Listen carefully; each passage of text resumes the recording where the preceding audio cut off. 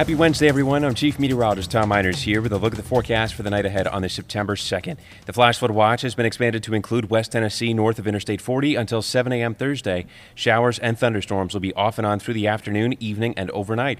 The risk for severe weather is low, but one or two storms may have strong winds and could result in localized flash flooding.